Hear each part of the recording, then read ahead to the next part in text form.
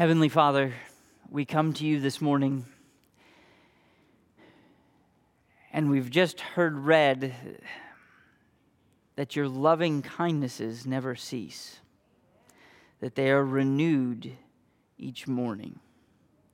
Lord, as we come and we wrestle with the trials of life, we pray for your great loving kindness. We pray in great dependence upon your loving kindness, because we know that we cannot bear the guilt of our sin. It is, therefore, the reason that we come to you and we worship you, knowing that in Christ Jesus, our Redeemer, in whose name we pray, that our sins have been forgiven.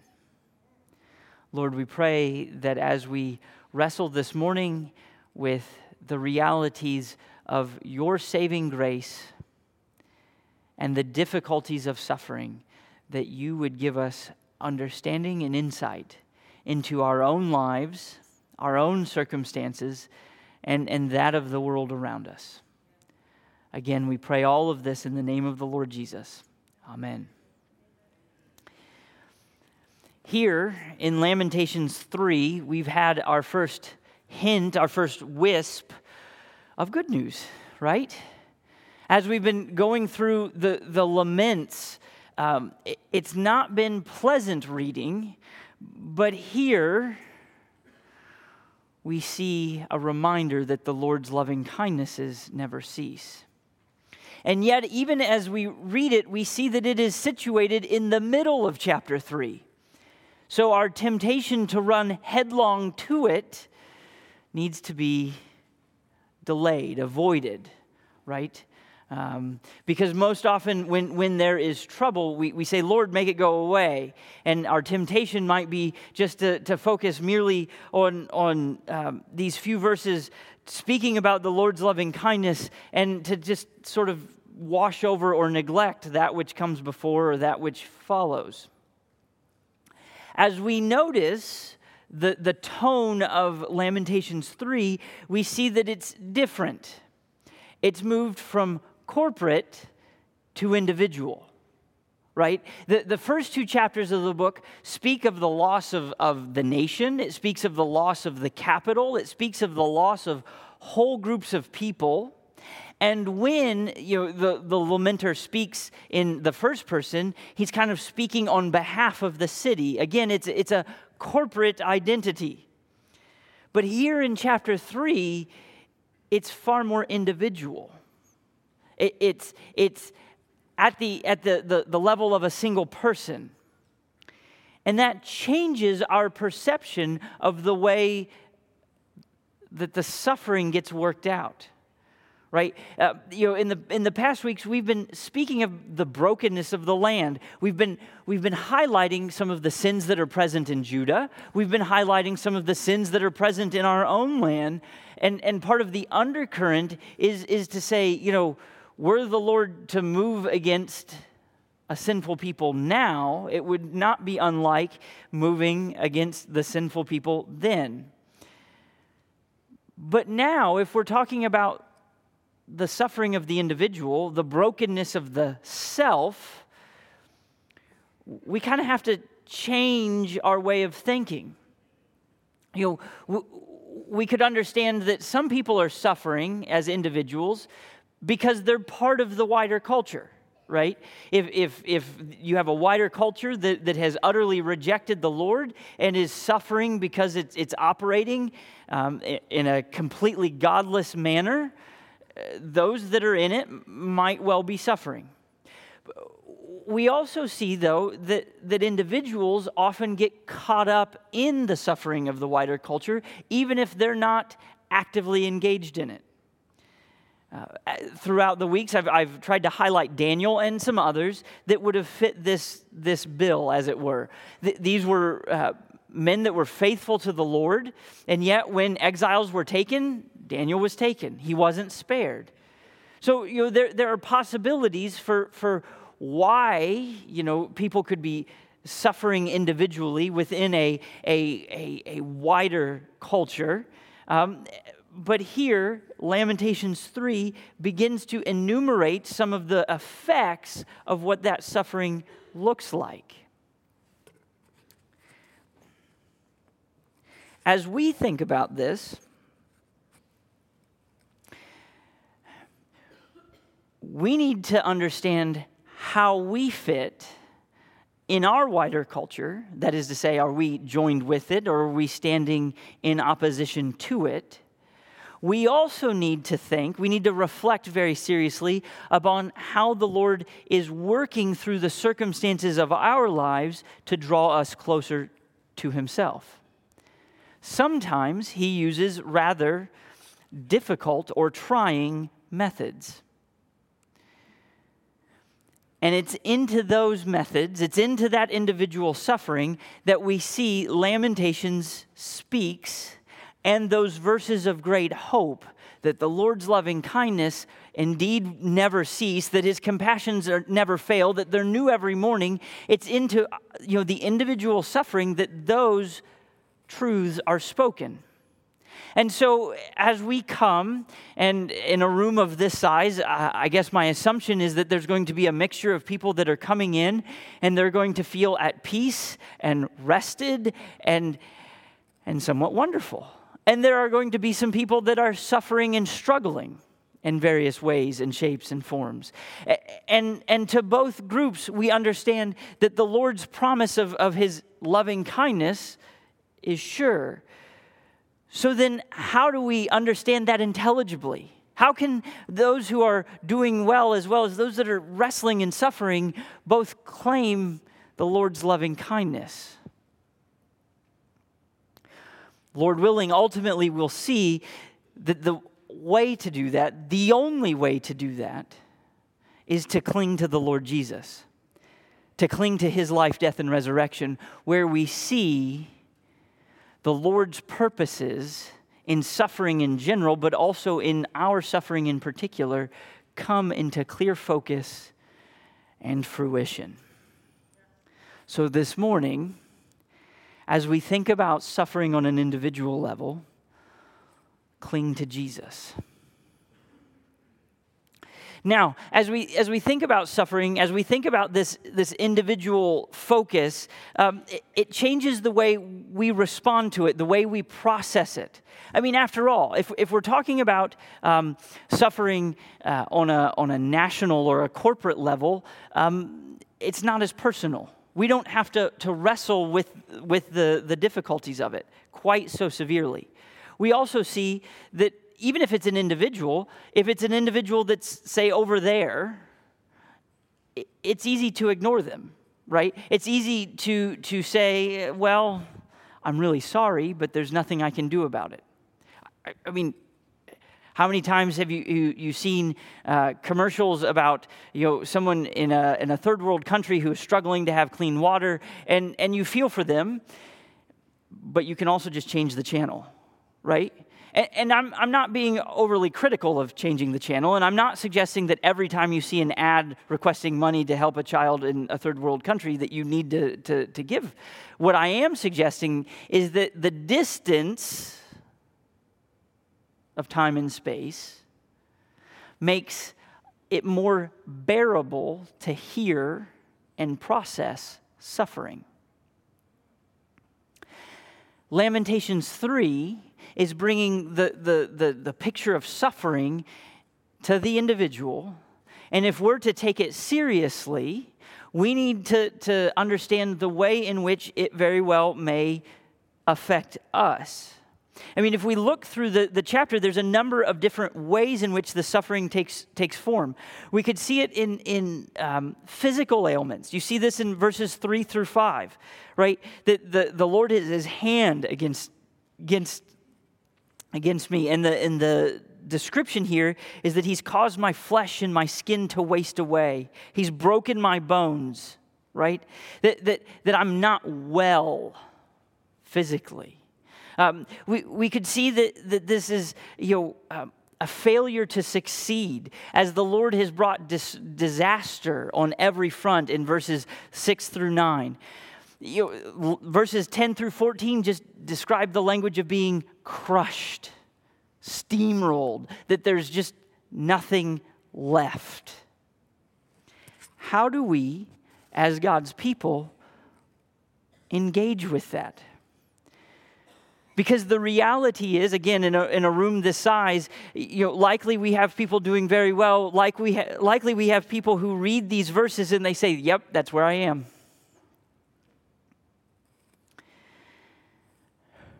How do we respond to that?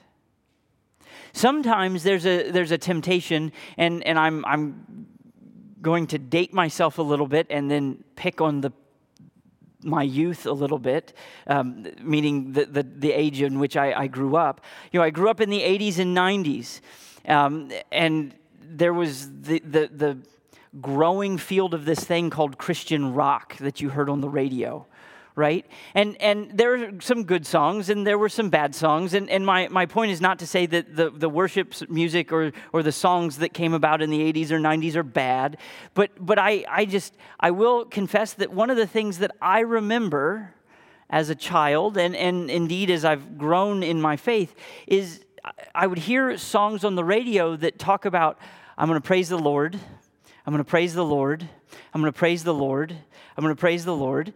And I wrestle with that, and I sit there and I listen and I think, I understand it, and I want to praise the Lord, and I want to enter into that praise of the Lord, whether I'm in the car or I didn't really sing in the shower, but you understand, as I'm on my own. But life's hard. How can I enter into the praise of the Lord if everything being sung in the song doesn't help? I can't even identify with it. One of the blessings of Reformation Sunday is that we sing Reformation songs. Our opening hymn this morning is a hymn of Martin Luther, "Is a Mighty Fortress of Our God." Right? One of the reasons why that's an amazing hymn, and not all of Martin Luther's hymns are amazing, but this one is it acknowledges that all might not be well. It acknowledges that you might be having trouble, right? That you might be wrestling. You see at the start of verse 2, it says, "Did we in our own strength confide?" If we were trying to go it alone, our striving would be failing. It goes even further. We're not the right man on our side. Okay, just to recognize the man of God's own choosing, right? So there's this recognition that we are wrestling and striving against an evil one. We're wrestling and striving against circumstances that are not ideal. And the ways in which they could not be ideal are manifold. Maybe it's the knowledge that this Friday you're going to have to take a chemo pill that's going to make you nauseous for the next week. And just when you're getting over that one, you have to take another chemo pill, and you're going to be nauseous for another week. And your body wastes away. And you wonder, Lord, how does this work? Where's loving kindness? Right? Or maybe it is a professional difficulty that you're working underneath someone that is difficult to deal with, unreasonable, makes awkward and frustrating demands, and you wonder, how am I to get through the day? Right? As we, as God's people, think about such things, we come to Lamentations 3. And what we see here as the lamenter is struggling is we can rightly understand ourselves in parts of it. Maybe not every day, maybe not with every part, but over the course of our lives, in various aspects, we feel the pain, and the frustration of the lament. And this is where we come to these precious verses in 22 and 23, and we see that the Lord's loving kindness indeed never ceases. Right? His compassions never fail. They're new every morning. And we say, praise the Lord, hallelujah, but today it doesn't feel that way. How do I understand that? Now, I'm going to keep you in suspense for just a little while longer as we think about this. Because it's also important for us to understand the nature of our suffering. And last week, I tried to describe that we ought not have a transactional understanding of our relationship with God. To put it another way, we shouldn't have a tit-for-tat understanding, right?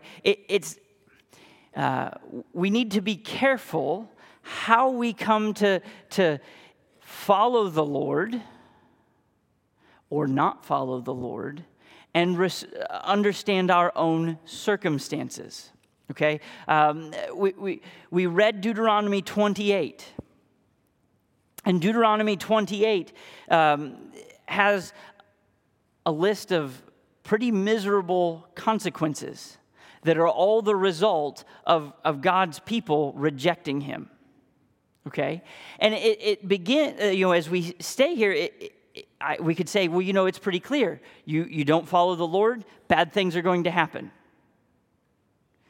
And what we need to recognize is that it is very true that the Lord contends with his people to draw them back to himself. And we praise the Lord for that. So if we're asking why are we suffering, that's actually the first question is the Lord using the circumstances of our life to point out areas where we're failing and struggling and we need to turn back to the Lord? Lord willing, we'll come to that. But we also need to recognize, and this is part of the heart of the gospel, is that the Lord is not dealing with his people in a transactional way. He's not saying, well, if you cross that line, then I'm going to do X. Like, oh boy, you lied to your coworker. Well, because you lied at your coworker, you're going to be stuck in a traffic jam.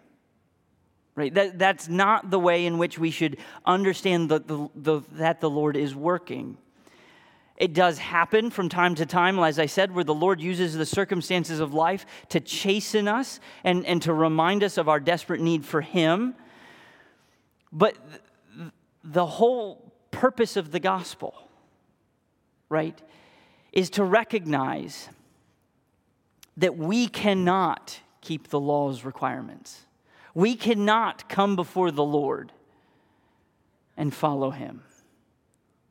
But the Lord, in his mercy, by his grace, has made a way in Christ, who could keep the law, for us to come to him, right? So as we think about suffering, as we think about the difficulties of life, we need to have those two ideas in mind at the same time, right? That while the Lord does chasten us, that we would turn to him, fundamentally, the gospel means that I am not judged on my own merits. I'm not judged based on my own deeds, but that on the Lord Jesus. So how do we then approach the suffering that comes on a Sunday afternoon as you go from church to whatever the next activity is? I would suggest an algorithm, right? Algorithm is usually a word that we use when we think about Google and searching things on the internet. I don't mean that, right? What I mean actually is what an algorithm is. It's a set of questions and answers that basically direct you to a predictable outcome. And I use that term loosely. So the question, quite frankly, is in the presence of suffering, are you sinning? Now, we understand that all of our lives, to some degree, are corrupted by the sin of Adam. But I mean, kind of like when we have the Lord's Supper and I stand there and say, if you think about the Ten Commandments. Are you actively keeping the Ten Commandments, or are you actively breaking the Ten Commandments? In that way, are you practicing sin, right? So as suffering comes, first question I would ask is, are you sinning? If so, repent, right? Call upon the Lord. Believe in the Lord. If the answer is no, and it could be no by the power of the Spirit, then I would ask, okay, well, is the suffering physical? Could it be that the suffering has a purpose to help you depend not on your physical abilities, and not to say, yes, I can do it, I can accomplish this goal, I can work in isolation of the Lord to try to please Him? Because it could be that the Lord is saying, no, your physical strength isn't enough. Turn to me, right? Come back to me. Or maybe it's not physical, then I'd say, is it psychological? Are you sitting here this morning struggling to accept the truth that the Lord says about your life over the falsehoods that those around you might say, or that the world might say? Is it a mental sort of issue where you're struggling between the competing narratives that we hear from the Scripture and from the world? And could the present difficulty, could its purpose be to remind you that God's word is true and the world is not? If so, you see a purpose in it. And I say, turn and follow the Lord as He's revealed Himself in His word. Turn and follow the Lord by the power of the Spirit. Not something that you can do on your own, but you understand you can because of the Spirit of Christ within you. Okay, if it's not psychological, is it spiritual? Right? Have you neglected to seek the Lord? Have you backslid, as it were, in your pursuit of the Lord? If the answer is yes, perhaps suffering is present to remind you of your desperate need for the doctrines of grace. Your desperate need to be reminded daily of the gospel. Right? The gospel is not something that we understand to be, I was baptized on Easter Sunday when I was 7 years old. It was a sunrise service. It was beautiful. I got a nickel and everything's cut out but a cross, so I'm good. Right? If that's our understanding of the gospel, it's going to be deadly. So instead of that, we need to recognize that we are to hear the gospel again and again and again. So if there's difficulty in life, it's not physical. It's not mental or psychological with regard to your thinking. Is it spiritual? Is the Lord using this difficulty to direct you back to Him? Now, in all of this, my operating assumption is that Romans 5 is working because it has to, because it's God's word, right? Where we understand that the Lord uses difficult circumstances to bring about proven character and hope. So if you're sitting here and you're saying, well, it isn't any sort of physical lack of dependence upon the Lord, or it isn't any sort of mental seeking to follow what the world says, and it's not a spiritual sort of situation where I've not put my trust in the Lord and I'm not living for Him, I would say, could the Lord be in any other way using the present difficulties of life to bring about proven character and hope? That we would hope in the Lord, that we would look to the Lord's return and the wonder that we will see in the new heavens and new earth. Now, as we think about this, as we wrestle with this, we kind of have to have a workable strategy for how we move forward. Right? We recognize that suffering, when it comes, among other things, it short circuits many of our logical processes. When we're angry, we don't think logically. When we're in pain, we don't really want to have a rational conversation. It hurts. How do we move forward?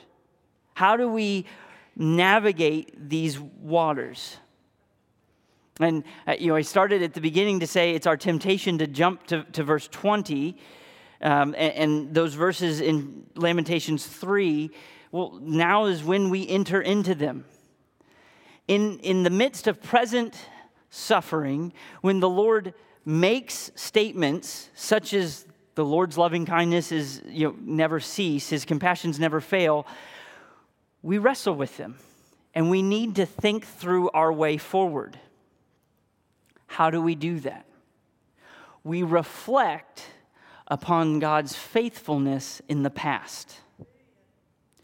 And we do so thinking about God's faithfulness in the past, meaning how He has never failed those who've come before us, whether it's Abraham or Isaac or Jacob or Paul or Peter or the Lord Jesus, in fact. We think about how the Lord has never failed those who've gone before us. We think about wider church history, right? Again, it's Reformation Sunday as we celebrate Martin Luther's work to reform the church. We look back on the Lord's providential care for His people and the way He's worked through history to preserve His word and to preserve His people. And we say, well, if the Lord has worked in all of those people's lives, even in the midst of my suffering, I can trust Him. We also look at each other's lives, not just down through history, but each other. This is the value of testimony, right? Not just the I was a heathen and then I came to faith and now I live for the Lord testimony. That is a wonderful one. I'm not trying to cast aspersions upon it, but we need testimony of the Lord's ongoing work in our lives. The way He's provided for us, the way He's cared for us, the way that when hope was lost apart from Him and the circumstances of life were cloudy and difficult, the Lord saw us through it. And when you tell me about how the Lord has encouraged you and been faithful to you, it is an encouragement to me. And I pray vice versa, right? So first we remember what the Lord has done. And it gives us a confidence that the Lord will keep His word. And then we consider what the Lord has said that He will do. Right? What is that? Well, it's the recognition of the life, death, and resurrection of the Lord Jesus that has happened in the past, whereby our sins are forgiven. And it's a hope of His second coming, where all things will be made right. It's where righteousness dwells, according to 2 Peter. And it's where we will be with our faithful Savior forever in perfect peace. Where there will be no more suffering, where there will be no more hardship. And so as we think about past promises, it builds our confidence in God's word. And then we remember that God's word is future-oriented to a heavenly reality far beyond what we can think or imagine now. And with that as the backdrop in our brains, we enter into present difficulty. That's the way in which Paul said these momentary light afflictions, right? It's not that they were momentary or light in a temporal, in a lifetime. If you read his testimony elsewhere, you see he suffered greatly again and again and again and again. But he could call them momentary and light because he knew the way in which the Lord had been faithful. And he knew the promises of the Lord for the future. And he knew that he had participation in it. That's the hope of the gospel. Not just that we look back and we see that our sins are forgiven and now do a really good job to please God. No, it's that our sins are forgiven and that the Lord is coming back and that he will sustain us by his Spirit until he returns or calls us home. That's how, in the middle of suffering, we can say, the Lord's loving kindnesses indeed never cease. His compassions never fail. It's also how we can honestly, earnestly recognize that all things are from the Lord. The things that are pleasant, the things that are not pleasant. We see this even in verse 38. Is it not from the mouth of the Most High that both good and ill go forth? We recognize that where we are is part of the Lord's purpose. How do we know that? Romans 8 tells us that, right? That the Lord is working for the good of those who are called according to his purposes. And then he goes on to describe the character of that good and the way in which that is worked out. It is in the person of the Lord Jesus Christ and in our relationship to him. That's why Romans 8 speaks again and again about how we will never be separated from the love of Christ, no matter the circumstances of life. And that is, in fact, where we are now. So as we're here on an increasingly sunny morning in a warm and dry sanctuary, we do recognize that there's suffering in the world, and we do recognize that there very well may be suffering in the room. We recognize that it could be physical, mental, spiritual. But we recognize also how the Lord uses suffering. First, to reprove us and to return us to the Lord. And second, to bring about a proven character and a hope. A hope that does not disappoint. As we think about that, we need to be motivated in many ways. One, we need to be motivated to worship the Lord every day, all day, in season and out. Why? Because the Lord is working his good purposes through us. It also needs to motivate us to communicate that hope to those that are suffering around us who have no hope. Now, maybe this is done via financial support to things like gospel gleanings or in a hospitality to support to those who have had war-torn lands who are seeking refuge and are coming here. Or maybe this is in the person in the chair next to you at the oncologist's office. Whereas you're getting the infusion that's miserable, but you understand it as part of the Lord's purposes for your life, the person next to you is weeping in despair because of the pain without hope. This news, this greatest of all news that is present even in the midst of distress, is cause for us to worship. It's also cause for us to communicate in love the truth of the gospel to whomever the Lord has before us. In all of this, whether in our praise or whether in our communication, we have to cling to the Lord Jesus. Because apart from him, there is no hope. And he is our anchor, our sure hope that will see us through all the days of our life and indeed forever. Amen.